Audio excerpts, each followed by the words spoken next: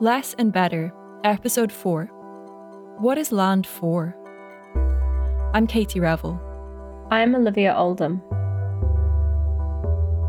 We don't think it's possible to discuss the environmental implications of the production and consumption of meat, or its alternatives, without also trying to understand the social, economic, and political context they're produced in.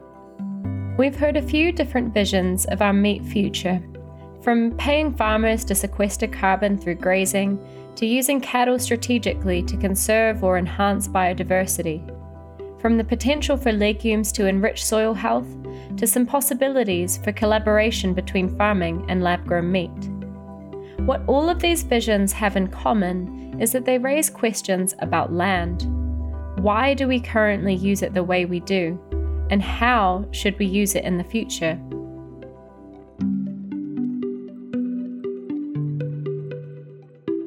To explore these questions, we're going to start in northern Scotland, but bear in mind that this is just an example. The story we're going to hear is echoed all over the UK and in lots of other places too. We're also going back in time, 200 years back.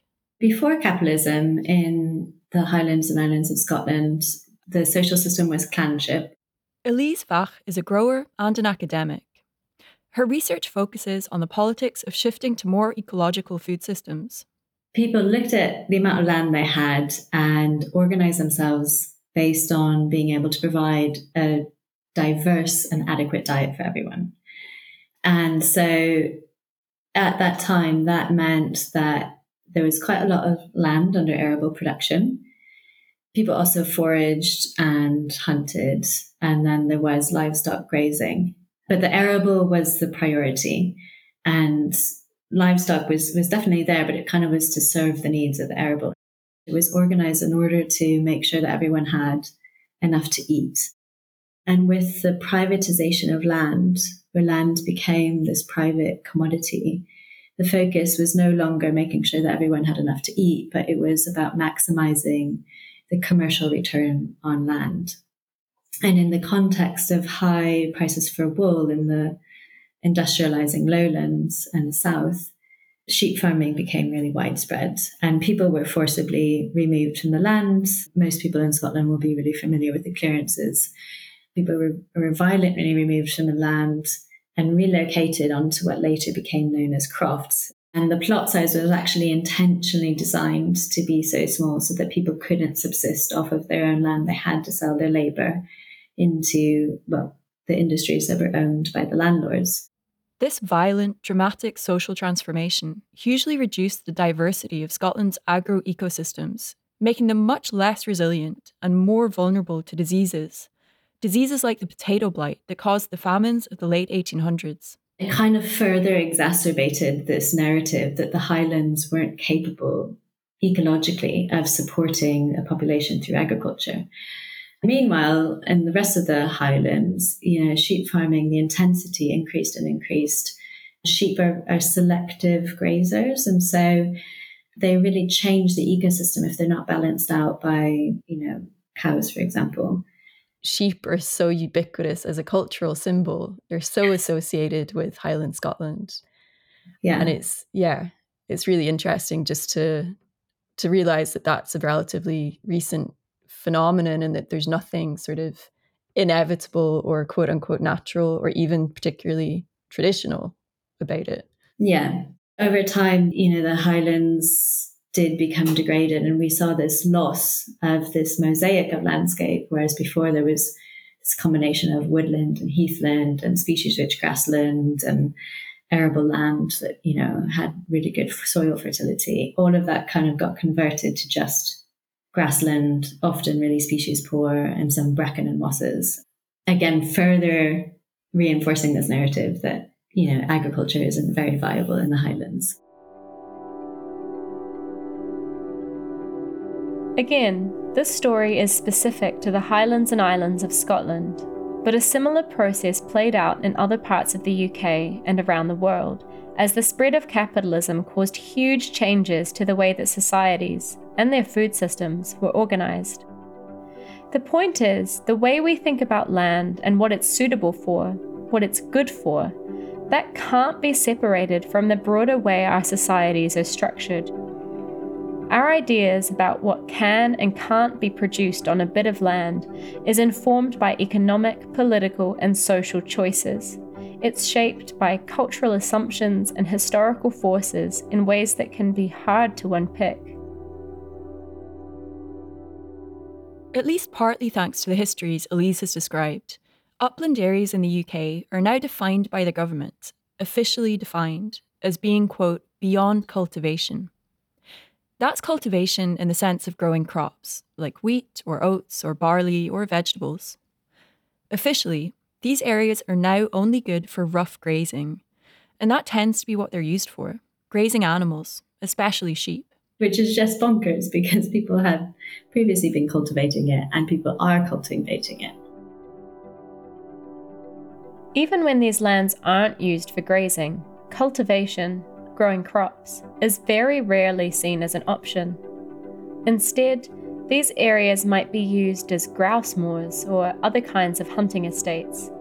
More recently, these kinds of quote-unquote marginal lands have become attractive for a new use, rewilding. This brings us on to a really key debate, one that often comes up in conversations about animal farming in the UK. The debate between land sparing and land sharing. At its most basic, land sparing is the idea that we should intensify agriculture as much as possible, allowing us to free up and spare much more land for nature or for wilderness. Support for land sparing often comes from the idea that we need to minimize the greenhouse gas emissions that come from farming by maximizing our production efficiency. In other words, producing as much food as possible while minimizing our energy use and land footprint. But as we've discussed, whether this makes sense depends on what exactly we mean by efficiency. Land sparing also finds strong support among advocates of rewilding. Rewilding usually means allowing an area of land that's previously been farmed or cultivated to return to its natural state. According to Rewilding Europe, it's about stepping back and letting nature manage itself. I think there's this perception that in the UK we have lots of livestock because the only thing that we can grow is grass. Molly Vasantakumar is a farmer's daughter, a former vet, and now a land management advisor. And that's something that I feel very passionate about, is kind of changing that perception and thinking about not just restoring land back to how it used to be, but kind of creating a new image for how we need our landscape to look for humans, but also for nature. And not just seeing the value of nature in terms of what it gives to us, but in terms of its intrinsic value, and kind of shifting our whole perception of what we think the British countryside should look like. Not one that says, you know, you can carry on farming as you are, but as long as you have some trees planted here and some hedgerows there and, you know, you leave a little bit of ground for nature, that's not good enough. It's got to be the entire system of farming needs to change. The way I would love our food system to look would be to have the United Kingdom as an area where we're growing large amounts of plants on relatively small areas, really utilising the ground that is suitable for growing crops, that we wouldn't have livestock, and that we'd be leaving our kind of upland and marginal areas for biodiversity. Not all supporters of land sparing want to see farmed animals removed from the landscape, but many do. Often, that vision relies on a growth in the kinds of alternative proteins, like cultivated meat, that we heard about in the last episode. I think the best future that I can imagine would be for countries where, you know, you can exist without animal products, then they should no longer be part of our diet. I see the future of the, you know, kind of precision fermentation and the cloned meat as being really important in that. You know, I would love to be able to just see it like a bunch of people walk into a kebab shop, buy their kebab, but there not actually be any meat in it. Molly's vision might seem quite radical, and in some ways it is. But in other ways, the principles underlying her vision, like respecting the value of non-human life and learning from natural systems, these principles are shared by many of the animal farmers and other people that we've spoken to for this series. We don't want to overstate things. These approaches are really different, of course they are, but we do think there might be some common ground to be found. Land sparing is only one approach to changing our food and farming systems in ways that respect those principles of valuing non-human life and natural systems. Many of the farmers we've spoken to have a very different idea of what this should look like in practice, an idea grounded in a very different understanding of the relationship between humans and the rest of the natural world. For a start, if our goal is to protect wildlife, then it's important to recognise that there are some important habitats that just wouldn't exist without some sort of human intervention or management. For example, the lowland heath landscape in Sussex that the Cow Club manages only exists because of large animals grazing it over hundreds, if not thousands of years, and that grazing has been managed by humans. Edwin Brooks is one of the Cow Club's directors. Heathland is itself something that has always been associated with human activity, and part of that has been grazing all sorts of different animals on there. If we're going to conserve these environments, we have to do it with the interaction of humans and of people who live nearby to those areas. Having these amazing big animals nearby to where you live or where you're visiting, I think does bring people closer to the reasons why you're doing that conservation. It's a good point of entry to being like, wow, why are these cows here? And they're amazing. And what are they doing here? And so on. These kinds of ideas are more aligned with land sharing. Land sharing is a more integrated approach that aims for the whole landscape to provide benefits for biodiversity and the climate, and sees humans as an integral part of nature. In terms of what that actually means on the ground, grazier Nikki Yoxall thinks this can and should happen through farming animals. I think the ideas around like land sparing or land sharing just create these false binaries that don't really exist in the natural world. You can produce food and you can manage landscapes and integrate with landscapes in a way that enhances ecosystem functioning, biodiversity, wildlife presence, species richness in fields, like in the same places. You know, the idea that 10% of farm should be for nature. No, 100% of farm should be positive for nature. I use the word nature quite a lot when I talk to other people, but within our own kind of family context, we don't really talk about nature because it just is home. We just need to maybe get out of this idea that nature kind of happens over there and we're over here, and we either don't go over there to protect it, or we watch it from afar as passive observers, or we can do whatever we like over here somewhere because over there is protected. And that, to me, is just a continuation of really extractive, dangerous systems that we've got ourselves into globally. Many conservation biologists support this view based on evidence that the land sparing model doesn't really produce ideal outcomes either for biodiversity or for food production. If we have highly protected areas surrounded by regions of intensive production, regions that would most likely rely on the use of pesticides, monocultures, or other harmful practices to achieve the necessary levels of intensity, that kind of landscape is actually likely to be pretty harmful to the very species it sets out to protect.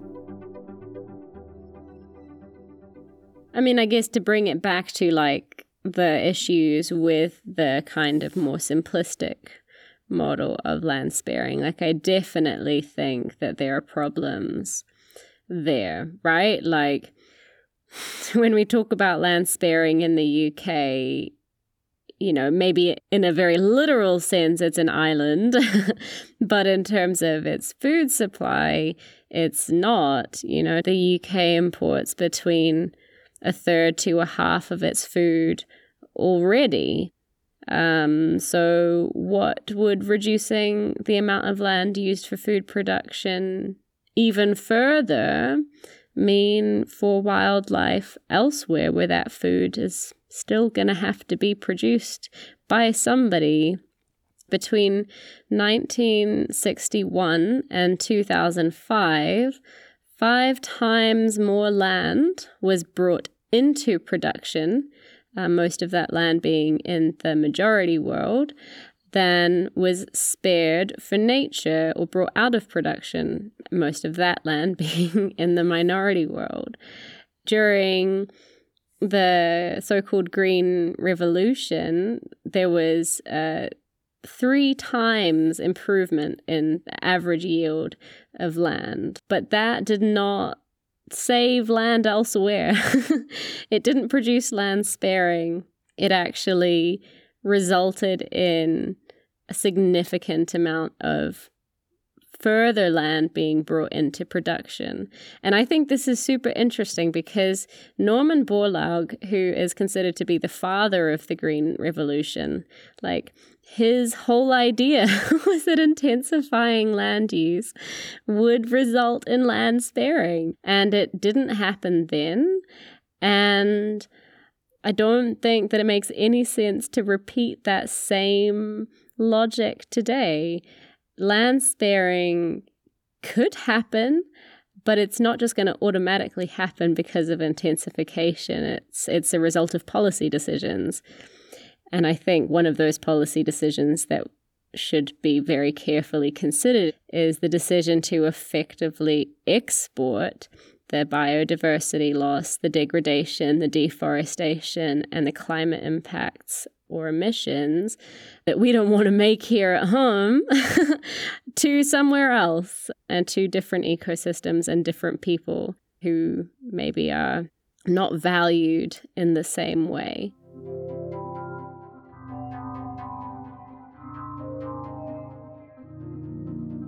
How are these choices and assumptions about how change happens, about what's more or less valuable, about which land is good for what purposes, how are these embedded in these land-sparing visions? What trade-offs do they overlook? And what alternate futures for the land do they make invisible? If wildlife doesn't only exist in wild landscapes, and if in fact, in some circumstances, it needs human management to survive, and if it's not only possible, but maybe necessary to have multifunctional landscapes that enhance biodiversity and produce food, if all of that's true, then what does that say about how realistic it is to draw a clear line between natural and managed landscapes?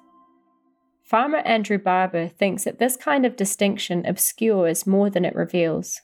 I think there's a real dishonesty at the heart of that distinction. So I think land sharing is a more honest. There are compromises, there are trade-offs at every angle of it, but I think it's a more honest way to view how we should produce our food and use our land. We would argue that this place has been rewilded in one sense. We use natural processes in our farming. So I'm a bit suspicious about some aspects of the rewilding philosophy. But in principle, using natural processes, if you take that as the definition, I'm all for it. And we should have much more of it in all our landscapes. I think it's interesting that Andrew is sort of subverting that term rewilding. Mm-hmm. He's kind of muddying the waters there maybe between the land sparing and the land sharing that we've talked about. I don't know. I don't always know what to think about this conversation because it sometimes feels like there's a bit of an unhelpful binary between the two ideas as well. For me, it seems more useful, again, to think about, well, okay, what is our desired outcome in this context? You know, yes, in either model, there's compromises and there's trade-offs, but shouldn't we be facing those head on rather than trying to pretend that they're not there? Isn't that kind of the whole point? That like there are no silver bullets? Every choice is a hard choice. Yeah. And so... And an imperfect choice. Exactly. And there will always be these trade-offs. I totally agree. And I think in the past, I've sometimes myself been rather oversimplistic in objecting kind of out of hand to any sort of proposition of land sparing on the basis that, no, actually what we need to be doing is getting more people onto the land. It doesn't have to be either or. It can't be the case that every space should be being cultivated. However regeneratively, you know, however agroecologically, there are places like temperate rainforests, some peatlands, spaces that are simply not appropriate for for cultivation and for human involvement in that way. Yeah, and I think that that's exactly kind of my hesitation when it comes to all of this, is that like 100% like conservation shouldn't be about keeping people out.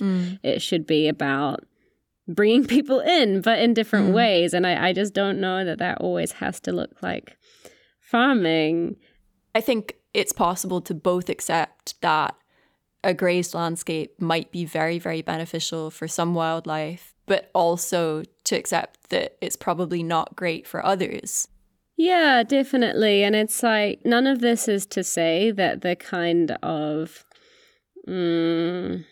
default or generic version of land sparing, the kind of passive model, isn't like deeply problematic for a lot of reasons. Yeah. It's more just to question whether these two are really, like the land sparing versus land sharing question is really a binary, or if it's more of a spectrum, and what that looks like in different places. Yeah, absolutely. And I think then that raises all sorts of further questions that we probably don't have time to go into here about who has access to the land, who owns it, who controls it, who has input and decisions made about it, who has this kind of historic relationship to that land, who would like a relationship to that land. There are all sorts of other questions that I think are really, really important. And again, that complicate that apparent binary. Yeah. I think that there really are very serious issues with many of the leading models of land sparing as it's presented. I guess my point is not to question that, but more just to suggest that that doesn't mean that the whole idea of having non-farmed landscapes is totally irretrievably like worthless.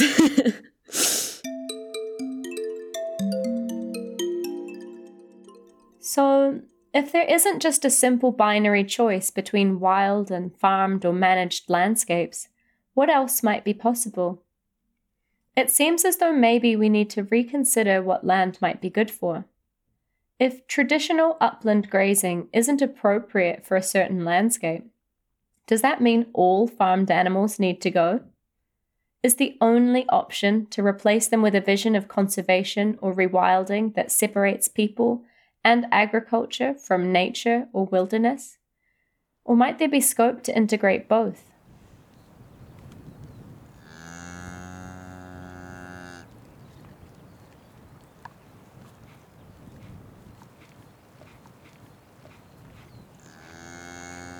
When Highlands Rewilding bought the estate, Nikki and James asked if they'd be interested in including cattle as part of their project. And they were really keen, and particularly were interested in, because of the type of land that's there, exploring regenerative agriculture as one aspect of a rewilded landscape that helps to enable and support community prosperity.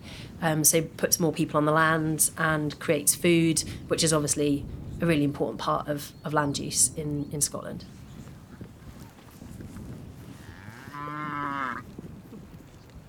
Perhaps even more significantly, even if we might want to reduce livestock numbers, that still doesn't necessarily leave rewilding as the only other option. On one hand, people have this sense that, okay, the only agricultural activity that's viable in the uplands is livestock farming. And on the other hand, this, kind of reaction of livestock farming is really ecologically destructive. We need to be rewilding it, or we need to be doing forestry for carbon capture. And I was like, hang on, this is really familiar, because I've been, growing hundreds of types of foods on a chalky hillside where everyone else thinks, it's only for sheep farming. And previously there were loads of market gardens.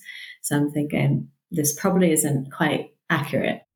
As Elise described at the start of the episode, lots of the areas that are now seen as only good for grazing livestock once hosted multifunctional agroecosystems that grew a wide range of crops. Crops that went directly to feeding people, There's one estimate from the Blackland Centre that about 100,000 hectares of the highlands is in really good condition for cultivation. And that's a small amount, but it would actually quadruple the land area that Scotland uses for vegetable and fruit production at present. And then on top of that, there's these areas that have been degraded. So they're not really good for livestock production. There's nothing to be conserved or preserved there. And I think those are the areas where there's a lot of scope for people to be rebuilding the soils and rebuilding biodiversity. I definitely see that there's areas that it doesn't make sense to cultivate. And, I think it's fine to have some livestock there. But yeah, I think there's a lot of areas that are currently grazed that, maybe we could think about using it differently in order to feed people.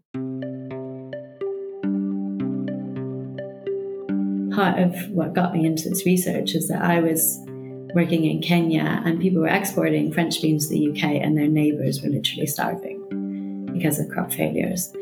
And, it's like this whole thing of using land in order to prioritise economic returns, commercial returns of commodities, rather than, okay, what do we as humanity need to be producing on our land?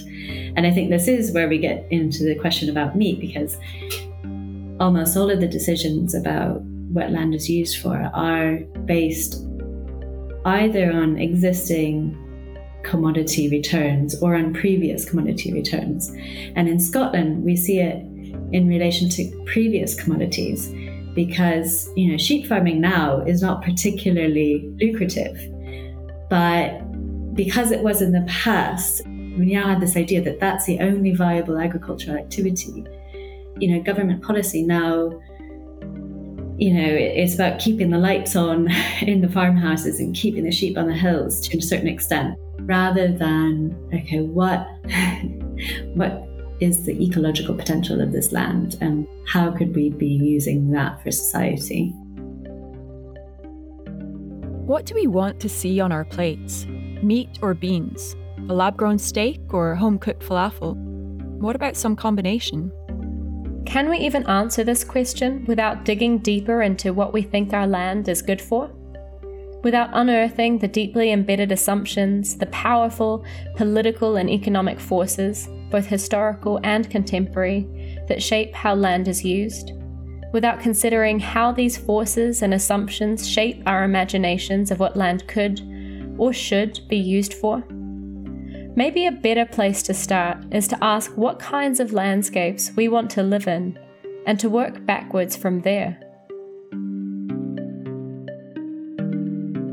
In the next episode, we'll be asking what less and better meat might mean for health, individual and collective.